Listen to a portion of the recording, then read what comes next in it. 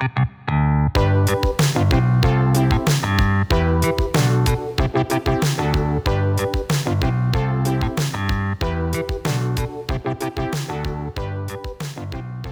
and gentlemen, welcome to the Confluence Cast presented by Columbus Underground. We are a weekly Columbus-centric podcast focusing on the civics, lifestyle, entertainment, and people of our city. I'm your host, Tim Fulton. This week, as the Assistant Director of Housing Strategies for the City of Columbus, Aaron Prosser wakes up every day thinking about housing in our city.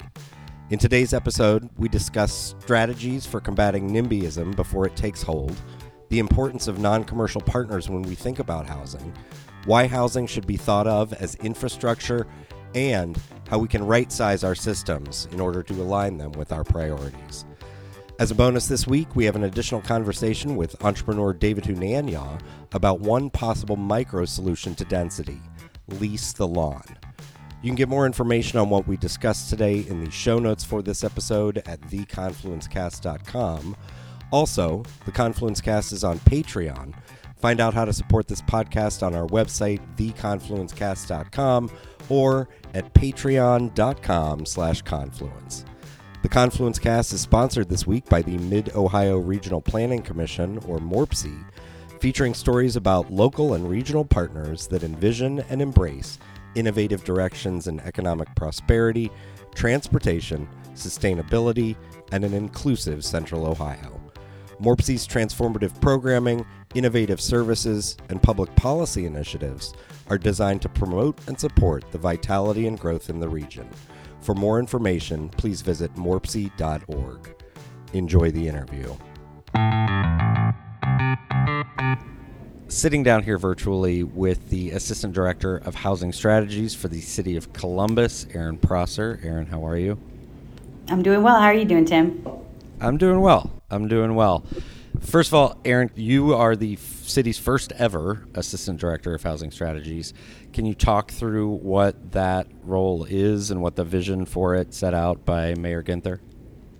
Yes, absolutely. So it was a position that was created last year, really looking at the changes that have been coming and are coming to our region around our population growth and the chronic underbuilding that's been happening over the last few years. Understanding that we needed to take a comprehensive look at housing across the city departments, across, with our jurisdictional partners, really looking at a high, broad level about what it takes to adjust our systems and our kind of ways of doing business to make sure that we are able to adequately accommodate the growth that's coming and build the housing we need to support our population. Okay. And I want to step back and sort of say, why are you in this role? I know you had a previous role with the university and with MKSK. Can you sort of talk about your background and what you bring to the role? Yes, absolutely. So my original background, I have a master's in city and regional planning and went into that field really wanting to get into communities and into cities and be part of that growth of where we were seeing kind of that folks coming back into cities and into urban spaces. And it was something that seemed really intriguing and exciting to me as a field. And I had the opportunity to start my career actually with Franklin County in their planning office and really got the opportunity to spend some time. One of my first projects was out in the Big Darby Accord and working with the townships and the suburban communities as well as Franklin County and the city of Columbus on a kind of cross-jurisdictional planning effort out there. That was prior to the 2008 housing crisis that we saw at that point. Shifting gears from the county, I was able to go and work with MKSK, which is an urban design and planning firm here in Columbus, where I had the opportunity to really work in a lot of different projects in a lot of different communities, focused on a lot of different issues that communities were seeing. It was a really great opportunity to really understand the breadth of planning and what the opportunities there were. And just so that folks understand, that's a national firm, and so you're dealing with projects that are all around the country, if not all around the world. Yeah, and certainly a lot of my work was focused here, but yes, it's a firm that has a footprint, especially now it's even larger than when I was there, and certainly has a footprint in projects around the country, and was one that, again, I got that exposure to those different parts of planning and the different opportunities to influence city growth and how communities collectively come together to address some of the issues they're facing. And had the opportunity to work down in Cincinnati with 3CDC and really thinking about the work that they were doing specifically in Over the Rhine. And it was an organization that I thought was really compelling, and the opportunity to take planning into kind of out off the shelf, so to speak, and really practically think about the role of development and how planning could actually enter into the development space and make an impact in communities through the actual construction and development of projects, and not just in the development of planning documents. Can you give an example of that and maybe bring in a little bit of your philosophy there? Just like, what does that mean?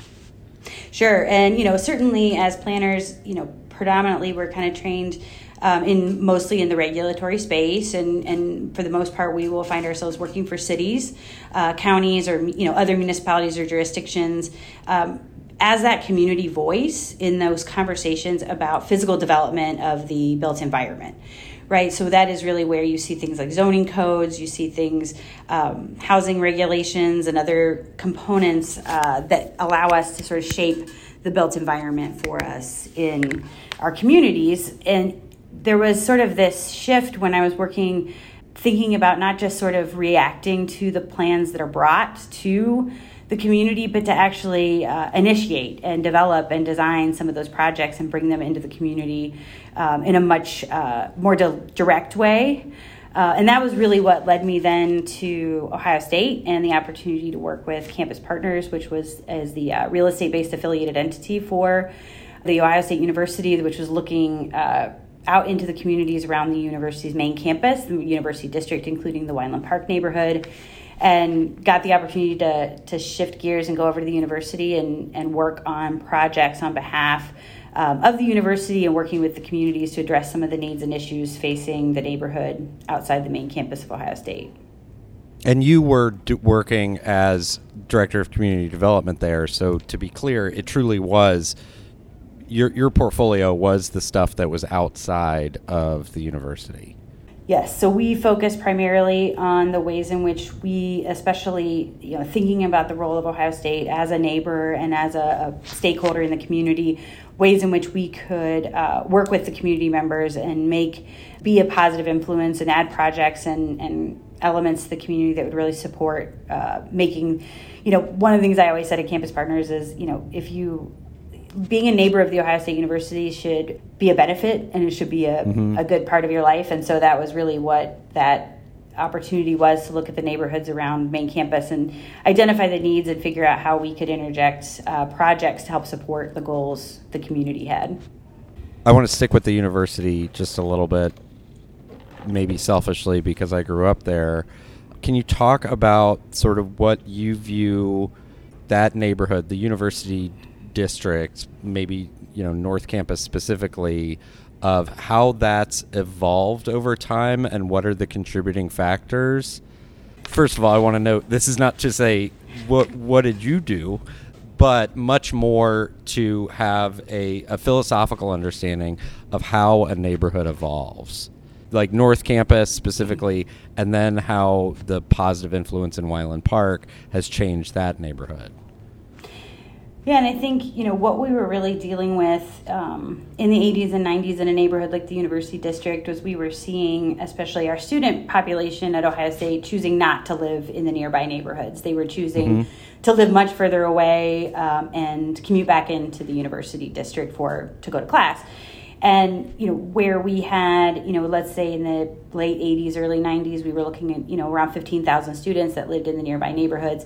As we move forward into the 90s, we really saw that precipitously drop into more of the 9,000 student range. It was not a neighborhood of choice that was attractive to students. It certainly wasn't attractive to faculty and staff, and was one where we were seeing that disinvestment, which was not unique to the University District, certainly around the country. that disinvestment had been happening for a number of decades. It was an important area and an important community that was a place that could be brought back and be an attractive place to be. It was just a matter of identifying what was keeping those folks from choosing the community. And I think certainly, as we look back, part of what also coincided with that disinvestment was also very large. I'm going to go down to the south side of the University District because I think it helps explain some of the other issues in the district. But when you look down in the Wineland Park neighborhood, we had in the 70s, you had a Section 8 portfolio that was being developed through the new program under the federal government, and there was a lot of housing in Wineland Park because it was the original streetcar suburb, where you had a really housing that by the 70s was really conducive to project-based, at the time Section 8, now Housing Choice Voucher Program. And those units were acquired and put into that project by a group of folks that ultimately created the nation's largest project-based Section 8 portfolio. And at the time it was called the Broad Street Portfolio. It was not well managed. The properties were not being invested in. Those property owners were getting revenue off of those buildings but not having to necessarily invest or manage the properties in any meaningful way. And so those folks that could get out of Broad Street Portfolio, they got out of Broad Street Portfolio. And the folks that were left behind were up to no good, and they were interested in the lackadaisical management of the company. And that coinciding just nationally with the crack and cocaine epidemic creates a perfect storm in Wineland Park that leads us to the Short North Posse. And you really find a group of folks that coalesce geographically around Wineland Park, and the opportunity to create, which I think even still to this day is the city's largest and most violent gang that we saw. They were largely located within the Wineland Park neighborhood. So that created, again, just not a neighborhood of choice. People were not going to choose to live in that community. And then you saw some of the public safety issues spreading out into the community and into especially the northern part of the district. And so you start to see a lot of things that we're seeing nationally in cities, but certainly in the microcosm of the University District. And because of a couple factors, it certainly became an exacerbated issue for that community. And so there was a lot of folks looking at the issues being faced by the University District and really looking at how to dismantle and undermine the Short North Posse and their kind of hold on the Wineland Park neighborhood. And there was an opportunity in the early 2000s through HUD, a project called Mark to Market. And it was really where there had been an assumed increase in value on the properties that were put into these portfolios in the 70s. And by the early 2000s, what we know is that increase in value wasn't occurring. What we were really seeing was the really disinvestment in those communities. And so HUD said, as these contracts are 30 years, as they're coming due, we're going to take a look at really where we are in the market for these properties. And that was an opportunity for the university through Campus Partners to really engage with a couple of really key folks to say, let's see if we can get these properties into a different type of management, a nonprofit management model with wraparound services and support for the residents. And that process was initiated in about 2003 with the creation of what is now Community Properties of Ohio. And they were able to take possession of the portfolio. They were able to invest pretty significant dollars into the renovation of the units and allow folks to stay in those units and in Wineland Park. It still remains today the highest concentration of project-based Section 8 in the city is still located in Wineland Park because of that sort of preservation of that affordability in the community as part of that mark-to-market shift out of Broad Street and into CPO. And so when you start to stabilize that property and that portfolio, you start to see that desirability of the neighborhood, coinciding with the fact that, certainly our younger faculty and staff and younger folks, young professionals, were interested in living in urban neighborhoods. They were interested in lifestyles that involve walking to work. It became sort of a place where it was, again, a neighborhood of choice, and people were deciding to come into the community. And I think we see that throughout the University District as we got to see some of those improvements, especially on the public safety side. And what we knew as we started to really deal with the Broad Street portfolio and shift that management, we had a finite amount of time to lock down as much affordability as we could in the Wineland Park neighborhood prior to essentially the market taking over, right? And it really being a neighborhood of choice. And so during that time, we were able to create a fund where we were partnering with Columbus Foundation and JP Morgan Chase Foundation to put together money that we could acquire and lock down affordability in Wineland Park. We had partners like what is now Thrive Company, which is the Wagenbrenners at the time, other folks, private, public, philanthropic, all came together and, to some degree to look at the bricks and sticks and how we build in that affordability. But we had great partners like Cardinal Health and Wexner Medical Center and other folks that came to really think through some of the other issues that the residents were also facing and how we could create a really comprehensive neighborhood investment plan that could address a lot of the different issues. Now, my particular role in that process was really focused on bricks and sticks. A couple of things I think are really important about the Wineland Park work is that we did build in affordability and we did add units as well as preserve. But we did it in a way that was very much focused on high quality architecture. So as you drive through Wineland Park today, you might not recognize some of the affordable products that we added as being affordable. And that was intentional, right? We weren't looking to create a circumstance where it was very clear what the income of the person who lived behind a particular door, right? And that was very intentional. I think at times it is seen as a neighborhood that just changed entirely and that affordability is completely gone. And it's a sort of a victim of our own success on being able to blend those affordable units into the fabric in a way that's not as obvious to folks. And I think that's really where that work in Wineland Park was really the foundation for thinking deeply about housing in general, and thinking about this new role and the opportunity to kind of take that experience and translate it to the bigger city as well. And do you think that philosophy of bringing in housing stock that, as you said, it doesn't look like affordable housing? I think that's twofold. One, that it gives people a sense of pride in the place in which they live, regardless of the circumstances that brought them to that need. Additionally, I would hope that it counters a little bit of the NIMBYism we see in certainly in our suburban areas of, I don't want affordable housing here because that will lower the cost of my home. Or, frankly, that will bring in a quote-unquote unwanted element to my home, to my community where I live. Yeah, and I think a lot of times our notions about what affordable housing is are rooted in very long ago types of arrangements of how public housing particularly was done in the 60s and 70s. The ways in which those programs sort of created a bias against big A affordable housing and the opportunity to make sure that there's housing available at price points that, quite frankly, the market just isn't going to deliver. And that's really the distinction.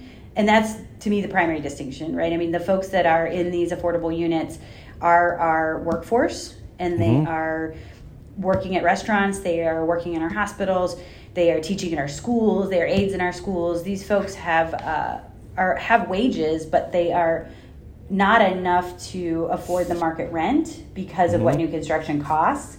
And so when we look at kind of the big A affordable and the development of what we see a lot of around the city with partners like Homeport and National Church Residences in WODA and the folks that are really diving into the big A affordable, it's really about bringing units online that the market's just not going to deliver and making sure that those are located throughout the city so that those opportunities to have that affordability are present in all our neighborhoods. But I think, certainly in the Wineland Park example, I think you'd be hard pressed to walk the streets and be able to identify what the income is of who's behind which door. And I think that's really where we've come a long way in affordable housing and where we've it has changed significantly, and it's not always what people immediately think of. And it's sometimes still back in those kind of public housing days where honestly the system just wasn't fully prepared to bring that housing in a way that was meaningful, and it ended up creating some belief that is not desirable housing. I want to go back to how you convene those partners in order to create a holistic approach to affordable housing, but maybe that's for another episode. But now with the City of Columbus, you're tasked with putting together a framework for housing strategy. You're working on that now. Correct me if I'm wrong. We have a framework. Tell me about that framework. So the framework, the high level overarching strategy is that we are going to build the housing infrastructure needed to support our growing region to ensure that no resident pays more than 30% of their monthly income to live in the neighborhood of their choice. Okay. So there's a lot to unpack there. I think when we talk about affordable housing, I would really like to talk about housing affordability for everyone in our community, right? So the goal is that you are not housing cost burdened. And the way that we define that is that you do not pay more than 30% of your income for your household expenses. So that would include your mortgage or rent payment as well as your utilities. Okay. What that means is that you have dollars left over to maintain reliable transportation, to pay for high quality childcare, to save, to buy a house if you're a renter. It allows you that remaining 70% of your income to put good food on the table and healthy food choices. All of those things are reliant on not being housing cost burdened. And so when we look at this, Columbus region, I think there's kind of two truths that are both present that are sometimes challenging to reconcile. And the one is we do have an impending housing crisis.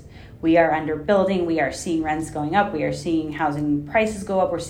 We're now the city with the shortest time a house spends on the market in the nation.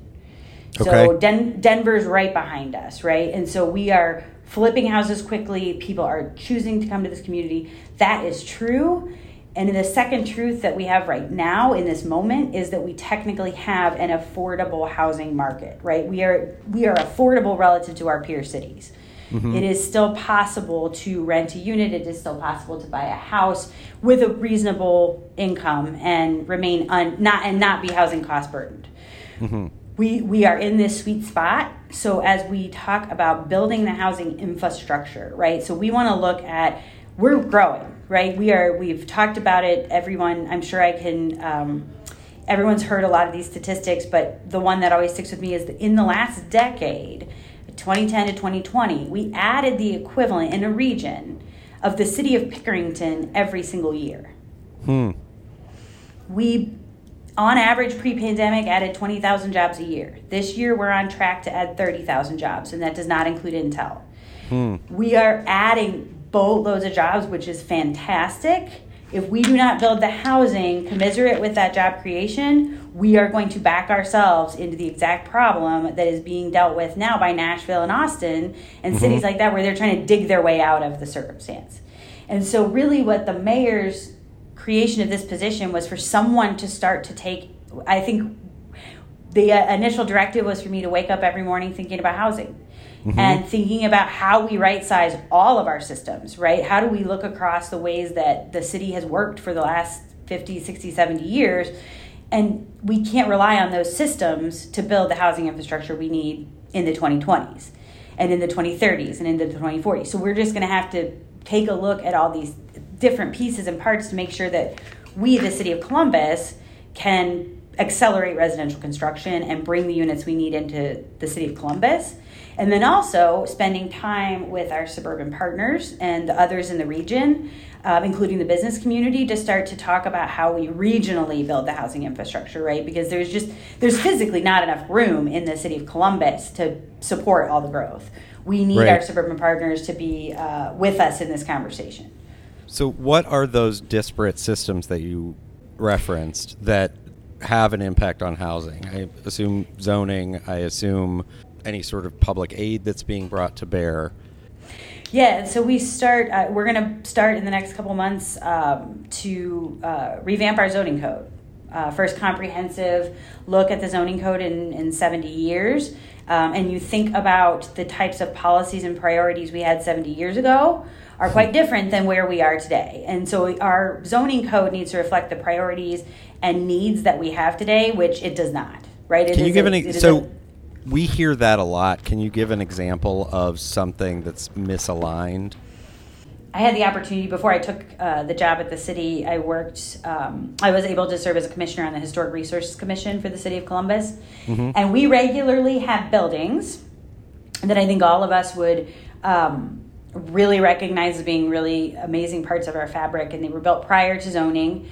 Zoning code is now in place and has been for quite some time. And we would regularly see folks coming in to bring those buildings back to life and really be part of that back into the community. And they would be saddled with getting zoning variances, use changes, maybe full-on rezonings, just to make sure that were compliant. Mm-hmm. Because the great fabric we have and the way that we think of zoning would not create German Village today. Right?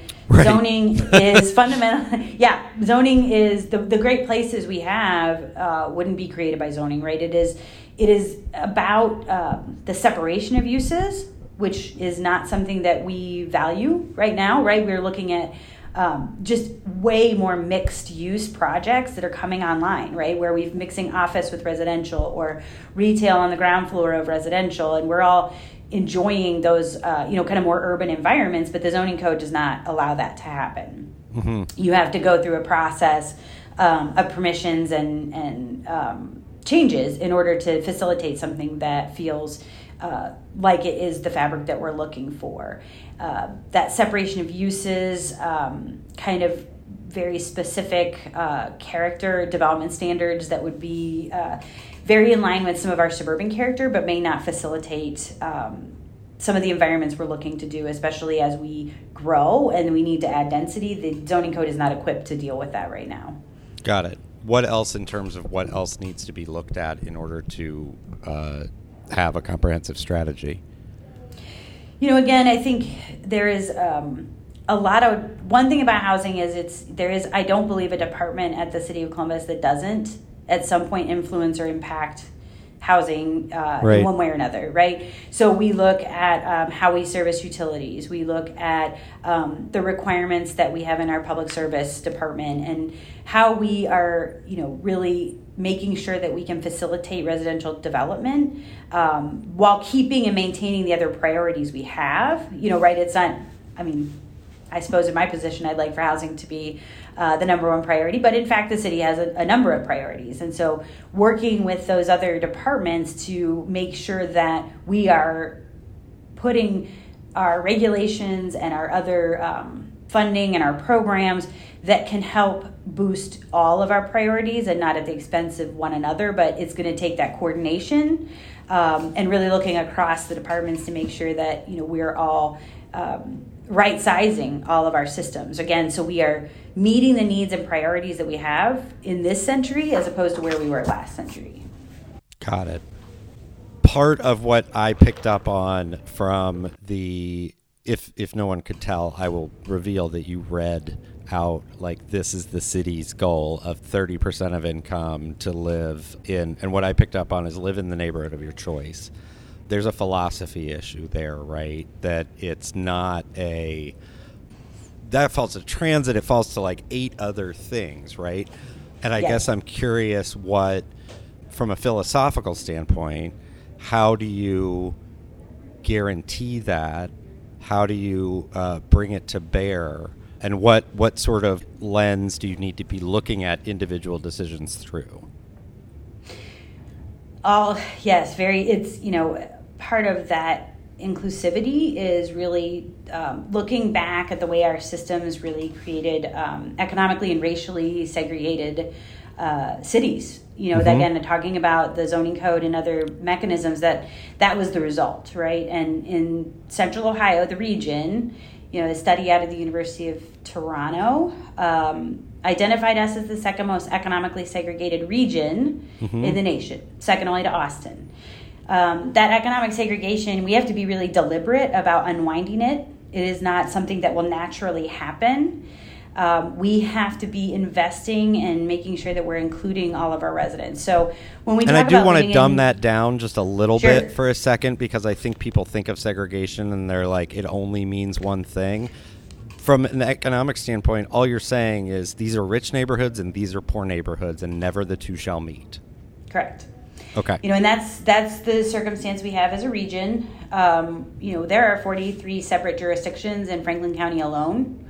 Those are, in fact, 43 different zoning codes. Those are 43 different development review processes. There's our 47, those are ways in which 43 different practices of how housing gets built.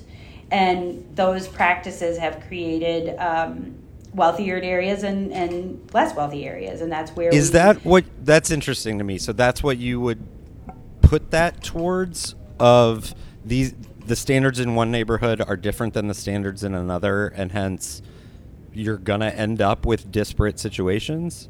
Yes. Okay. I'd never heard that. Yeah, I think the regulatory framework, and again, it is a balance, right? And there is community character that each of our neighborhoods within the city of Columbus have. And that's deeply important to being a great city and having the character of our different neighborhoods that we have. But understanding how we facilitate the inclusion of everyone into each of those communities and how that gets done is really, really important. And we have to be deliberate about folding those folks into our communities and making sure that our regulations, again, looking at things like the zoning code, that we are making sure that there's a place for everybody in all our communities. And so that is really a lot of work and conversation with our regional partners around that. Where we're looking at our job centers, when we think about including everyone in each of these communities and folks being able to live in the neighborhood of their choice, you look at some of the other cities around the country where they may be building units, but they're building really far out. So where those folks are then, you're trading your housing cost burden then for your transportation cost burden, which falls on the individual family, certainly, but it also falls on us as a, system-wide as we look at additional traffic congestion, right? Each one of those folks that lives further out is going to have to drive more miles on our roads to get to where the opportunities are.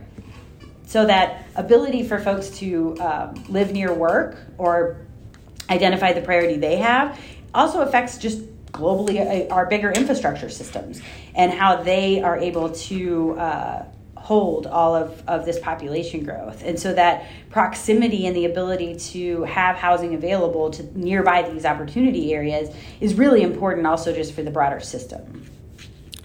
How do you bring the different regional partners together and get sort of a consensus on how things get built in admittedly an area where they have autonomy in how things get built? And I think it is a big regional conversation. We started it in a really meaningful way with MORPC's regional housing strategy that was completed in 21. That was a strategy that was funded by not only the city of Columbus, but our suburban partners as well. Really all coming together, acknowledging that we need to start to collectively look at where we are as a region and the systems we all have in our individual communities and how we can start to move the needle. I think the recovery and resiliency plan that the city of Columbus completed, I think in December of last year, really called and really acknowledged the fact that we needed to have a regional strategy for just unit construction, and that we would need to have a regional collective conversation about what that production number is and how we can achieve it. As we look at those opportunity areas, and I talked earlier about this job creation versus housing construction. And if you look back at kind of the last economic cycle, call it 2009 to 2019, post 2008 and pre-pandemic, we were building one house for every 2.5 jobs we were bringing into the community, region-wide. And that is not sustainable. The sustainable ratio is probably closer to one house for every 1.5 jobs. Okay. Considering we do have, obviously there are 2-income households, but certainly when the population includes folks that are not working, like children and the elderly, and we do have some single family or single income households. So you really want to be at a 1.5. So when we look at our peer cities, they're closer into that 1.5. Austin built 40,000 units last year. We had a pretty good year last year, and the year before at 12,000 a year, but Austin's building 40,000. Charlotte's bringing in 25,000. Those units are being constructed that are much more commensurate with their job creation. And when you pull it back even further and really start to look at where we're creating jobs versus where we're constructing houses, you really start to see that distinction widen. Yeah. And that's where we need that's the question of not just volume, but proximity to the job centers as well. And making sure that we are looking not just for the big number, but also making sure that we are being thoughtful about where that housing construction happens, and that we're not adding jobs in a way that's really great for the region in a particular area, but not having housing to support those jobs, aside from being really far away. Absolutely. What else needs to happen obviously you need to, there's some conversation about incentives for getting housing to be built. I don't think the city wants to be in the job of actually building things or even subcontracting to build things. In addition to those incentives, what else needs to happen in order for us to build more homes? And I think, the building more homes, the market is going to bring housing at a certain price point, right? I mean, construction's expensive. It keeps getting more expensive. And that construction has to be, for them to get financing to build the building, it needs to have revenue that can offset that debt. So the market's only going to bring housing to a certain number of price points, right, at a certain level. Below that, we're going to have to make deliberate public investment in those projects to make sure that we have units that are priced, again, kind of in that workforce housing space where we've got resources through the federal government, through the low-income housing tax credit.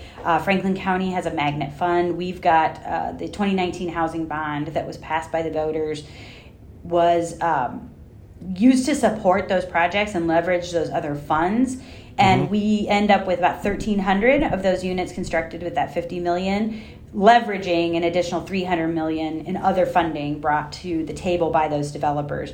So we have those 1,300 units that are priced below market and in those communities and brought by that $50 million bond. And the success of that and the great work our partners did and the other jurisdictions that brought funding to the table to bring those units online is created a clear idea that this was a really important tool that we could utilize. Again, going back to the idea of housing as infrastructure, bond packages are typically focused on things like utilities and roadways and what we traditionally think of as infrastructure. And this shift of really thinking of our housing as being equally important to the livability of our community. And so that bond package in November, right now we're looking at $150 million of it being dedicated again to supporting those big A affordable projects, bringing in those units that the market's not going to naturally provide and doing it in a deliberate way that we're making a public investment in that particular part of the infrastructure that the market's just not going to bring to us on its own. And so looking at the outcomes that we would get out of that $150 million as well to bring another round of those units into the community. Again, working with our partners like Franklin County and Ohio Housing Finance Agency and our opportunities with low-income housing tax credits. So you bring all of those pieces together, if we're able to support those projects, we can actually bring these units into the community. And that takes that deliberate public investment that we saw the success of after the $50 million bond. And that's the role of government, right? Is to sort of fill the gaps that the market doesn't provide for itself. Correct. And I think that's, again, looking at our infrastructure, certainly that is a piece that is really critical and going to be really important as we continue to build out our job creation, because we do need folks to support the community as well, right? And we need to be able to staff our hospitals. We need to be able to have folks that are working for our small businesses and creating the great amenities that we love in our communities, that we need those folks to be with us and be able to live in our, the mayor's fond of saying, if you work here, you should be able to live here. and that's regardless of where you are on that income spectrum, that should always be an opportunity available to you in Central Ohio. Aaron, I wrap up almost every interview with two questions. One, what do you think Columbus is doing really well? And two, what do you think Columbus is not doing so well? I love it when it falls a little bit outside your normal purview, but you can answer it from within it. So, first of all, what do you think Columbus is doing really well? I mean, when you look at our peer cities and the fact that in this new position, I've had the opportunity to really talk to people about housing and how engaged just generally people in Central Ohio are around this question, and really thinking deeply about how we do this right and wanting to be the city that gets it right. I look around the nation and there's pieces and parts, and folks have done individual different things that have moved the needle, but to comprehensively shift the thinking of how we build a city and how we become a place that continues to be livable, affordable, and competitive. That being thoughtful at this point is not something you see in other communities. And it's across leadership, and it's down to folks that I am running into that don't live and breathe this every day. Everyone seems to be thinking about it and having really important conversations that we have the chance to not have to dig ourselves out of the hole, right? We're in a position where we can actually start to see real change that keeps us affordable, livable, and competitive, and build a growing city. And so I think we are collectively all really interested in achieving that. We may differ on the methods, but I think collectively we're very interested in achieving a really inclusive, equitable city. And what do we not do so well? I think at times we think of this growth and we talk about a housing crisis, right? And we talk about kind of what's coming with that. I would like to see us talk more about the opportunities that it also brings. We think about the ability to build a robust transit system. We think about the opportunities for small business and growth and entrepreneurship. Having all these new neighbors and new residents in our community is bringing all of that to us, right? Where 10, 15, 20 years ago, that wasn't who Columbus was. And we are going to be different. We are going to change. We are going to be a city that doesn't look like we did in 1990 or even the year 2000.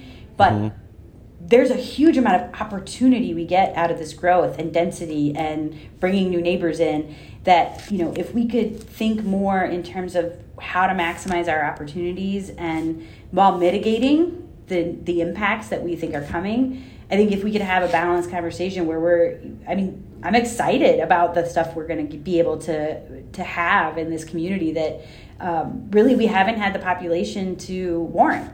And you think about the efforts with Link Us, you think about all the other ways in which we're starting to really move into a different type of city that I think that's the opportunity for me. And I think it's really exciting. And, there's going to be, growing pains and there's going to be challenges and we're going to have to be really thoughtful about the impacts.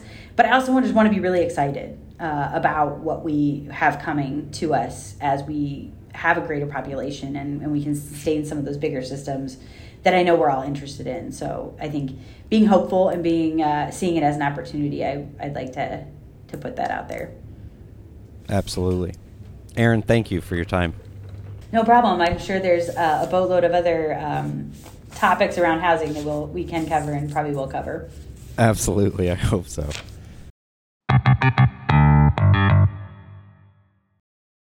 Sitting down here virtually with local entrepreneur David Hunanya. Dave, how are you? Hello, Tim. It's good to see you. Yeah, it's great to see you too. And thank you for this opportunity. I'm excited. Absolutely. Absolutely. Before we talk about your recent endeavor, can you give us a little bit of background? How did you come to be an entrepreneur? Oh, sure. I've been in the Columbus startup community for about 20, 22 even years now. as you know, I've been in and out of a number of startups. My first one was actually a job board 20 years ago. And when some of the big job boards like Monster and Career Builder and Hot Jobs, I don't know if you remember those brands Mm-hmm. from way back when, but when they started disrupting the way companies recruited candidates, I thought, what a great opportunity for us to be a part of that disruption.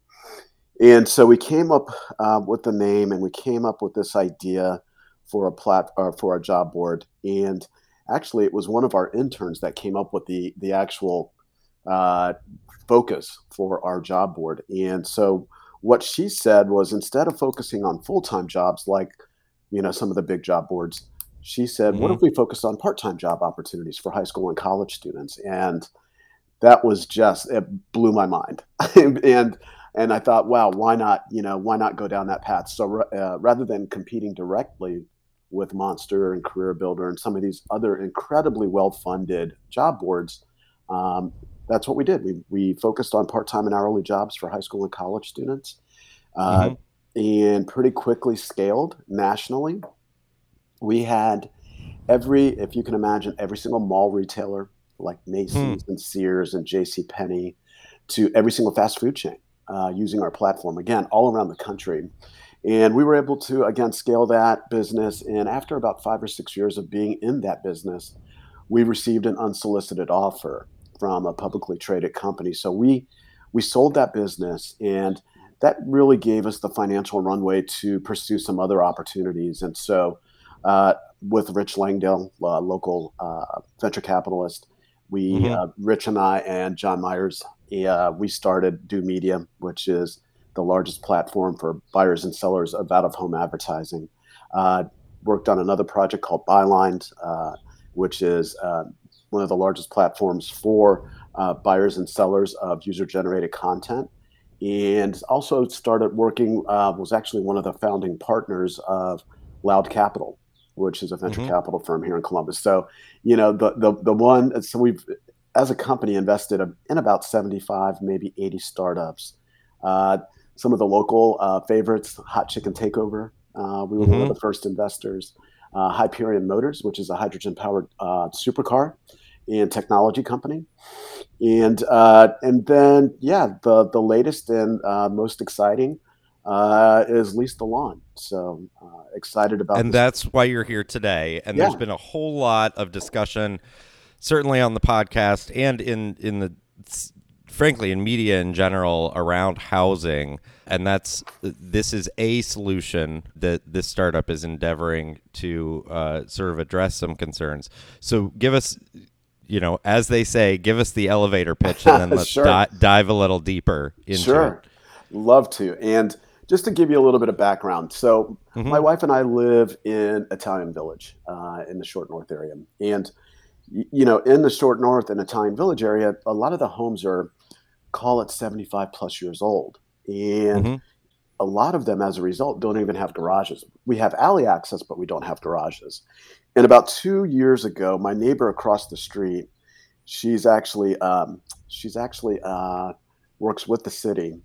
She built a garage and an ADU, which stands for accessory dwelling unit. But I think the general sort of population just calls it a carriage house. But anyway, Okay. she created a carriage house and garage in her backyard, and it's awesome. And so, I took a look at it and I thought, I want one of those. I want one of those too, because what my wife and we don't have a garage, and so the thought of creating a garage, but then also monetizing it through the construction of a carriage house on top of it, Mm-hmm. that got pretty exciting pretty fast. And so what I did was started looking at excuse me, the various models. How do I finance a carriage home? And then during that research, I found that in some of the major markets on the West Coast, so LA, Portland, Seattle, uh, those markets, ADUs are common, and you see them Mm-hmm. quite a bit. In LA, they call them granny flats, actually. And Okay. I and think of them as Mike Seaver suites, but that's sure, probably a little bit too much of a throwback of a reference. That is a great reference. I love that. But so we found, that this is actually quite common. This type of construction or this type of real estate is quite common, and thought, how do we build a program around this, right? How do we, again, I've been an entrepreneur for 20 years, so the entrepreneur in me thought immediately, if I'm going to architect, design, engineer, and ultimately build one in my backyard, how do I build 100 of these? And so that's how we started to go down this path of, okay, how do we do this at scale? And so that's where we are today. That's how we came up with the idea for Lease the Lawn, and really the value. What we're trying to do is we're trying to provide value to 3 separate cohorts, right? So you've got the homeowner, and when you think about the typical, pioneering first-time homeowner in Italian Village or Marion Village or the Near East Side, that doesn't have a garage, chances are that first-time home buyer, that pioneering homeowner, may not have the financial resources to build a garage and an ADU. So what we do is we have a program where we can actually build for free. And the reason we do that, or the way we can do that, is we say to that pioneering homeowner, we need to monetize that ADU for 10 years. And if after 10 years we can monetize, then our financial model will allow us to give that structure, that ADU and that garage back to the homeowner. Okay. So the value there is, the homeowner, again, is increasing their property value significantly, in many cases 30 to 40%, with the addition of a garage and that rentable real estate. So that's the first cohort. The second cohort is the actual neighborhood, right? So the more of these homes that we build, these ADUs that we build, the more density we create. And the more density we create, the more safety and security that we create. Because now we have people living in these back alleys, and they're well lit. And again, the more density you have, again, the more walkable these communities become, and then the safer they become as a result. So the final, cohort is actually the city. The city, as you've talked about quite a bit on your podcast, affordable housing is a real issue. And, what we're doing is we're saying, hey, we can go in, we can build these things, these ADUs economically and at scale.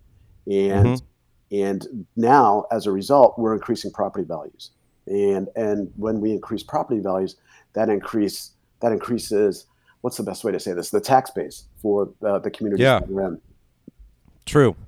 And so you are doing, functionally, in my mind, doing 2 things, right? You're offering a turnkey solution for, here's how to get this garage/carriage house onto your property, and you're also offering a alternative financing option for paying for it, right? Correct. And theoretically, the homeowner would have control over the garage space, correct? And then you guys would be the, let's say, property managers of the additional living space that would exist above it. Correct. You're absolutely right. So the homeowner, the key benefit for them is, again, they've got a garage now that they didn't before. That ADU or that carriage home, again, we would manage that, so the homeowner would never have to worry about issues, with renting an apartment. They wouldn't have to, vet these potential renters. We do all the vetting, we do all the maintenance. Everything is covered by Lease the Lawn. And then additionally, after the 10 years, you've improved the property value, theoretically, of that property, because after the 10-year agreement, it just goes back to the homeowner, correct? Correct. Yes, exactly. Got it. And so where are you in the process of standing it up and making it happen? Sure. Great question. So we're in talks with about 10 to 12 property owners right now, homeowners. And our goal is this year, we're going to build 10.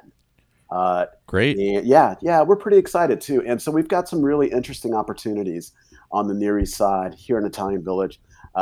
I hope my house is one of the 10. We'll find out. I hope I qualify. Yeah, so we want to have 10, but before the end of the year, Okay. and 200 in 2023. So Wow. how do we do that? We've got relationships now with not only the city, but also a variety of construction companies. We've got a local, supplier of all of the things that would go into an apartment, right? And the flooring, the windows, the garage doors, the kitchen cabinetry, all of those things. We've spent the last year and a half establishing all of those partnerships necessary for us to scale. And you guys are open to talking to potential, let's call them clients or partners now. Oh, yes, absolutely. As a matter of fact, on our website, we have application forms for not only the homeowner, but also for the potential renter. So, okay. And we tried to be very thoughtful around what's the process and how do we communicate that process to the homeowner in a way that gives them comfort, right? So when you go to the website, you'll see, there's lease the lawn for the renter. There's lease the lawn for the homeowner. There's lease the lawn for the community. And for the homeowner, and specifically for the homeowner, some of the things that we do is we walk them through what to expect, right? So first things first, we ask the question, do you have are you a homeowner, right, and not a renter? That's the first and foremost, most important. But do you have alley access? Because if you don't have alley access, this may not be a good fit. Are you in a densely populated community like Italian Village, like the Near East Side? And then if you check those boxes, right, and then we can go to the next step. And so what we do, the next step, is we actually do a site visit. And after that site visit, then we say, okay, if you pass that step, the next step would be then to do site surveys, and that's when we start to invest, because now we have a surveyor go out to the property, check all of the services that ADU would need, so sewer, electric, water, gas. We want to make sure that we can actually bring all of those services to that site. Again, if we pass that test, then we sit down and we do a gut check. Here's the floor plan. Here's what it's going to look like in your backyard. We have some 3D renderings and some elevations that we show. And again, that's the gut check for the homeowner. Okay, are we going to do this? Because there will be some inconvenience. The backyard will be muddy, and torn up for a couple of months. But it's for it's that short term dealing with the dirt and the dust. There's a significant upside. So after that step, that gut check, that's when we break ground. And usually it takes about 90 days. Got it. Pretty straightforward. Yeah, but it does sound like a innovative solution, and bringing together the different stakeholders and the resources in order to make it happen. That's what's pretty exciting. The one thing that excites me the most about this project, I live in I mentioned a couple times I live in Italian Village in Short North, and when you think about the traditional development, of a community. I used this term a little earlier, but it usually starts with that pioneering group of homeowners, right? That will start to see opportunity, and call it Southern Orchards, right? It's been happening there for about 5 or 6 years now. And what happens is, at least in my experience, those pioneering homeowners, they do see value over the long term. But what happens is larger development firms typically enter those markets and extract the real value, by building 5 and 7 stories of apartments and rentals. And I think what we're doing, the reason, again, I'm so excited, is we're giving that value back to that pioneering homeowner in a real meaningful way. Yeah, that's interesting. Well, Dave, thank you so much for your time. Okay, thank you.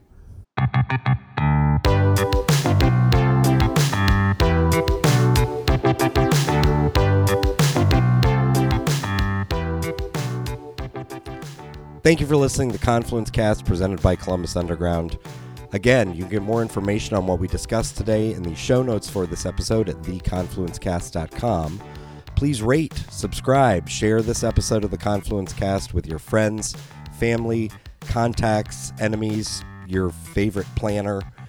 If you're interested in sponsoring the Confluence Cast, get in touch with us. We can be reached by email at info@theconfluencecast.com. Our theme music was composed by Benji Robinson. Our producer is Philip Cogley. I'm your host, Tim Fulton. Have a great week.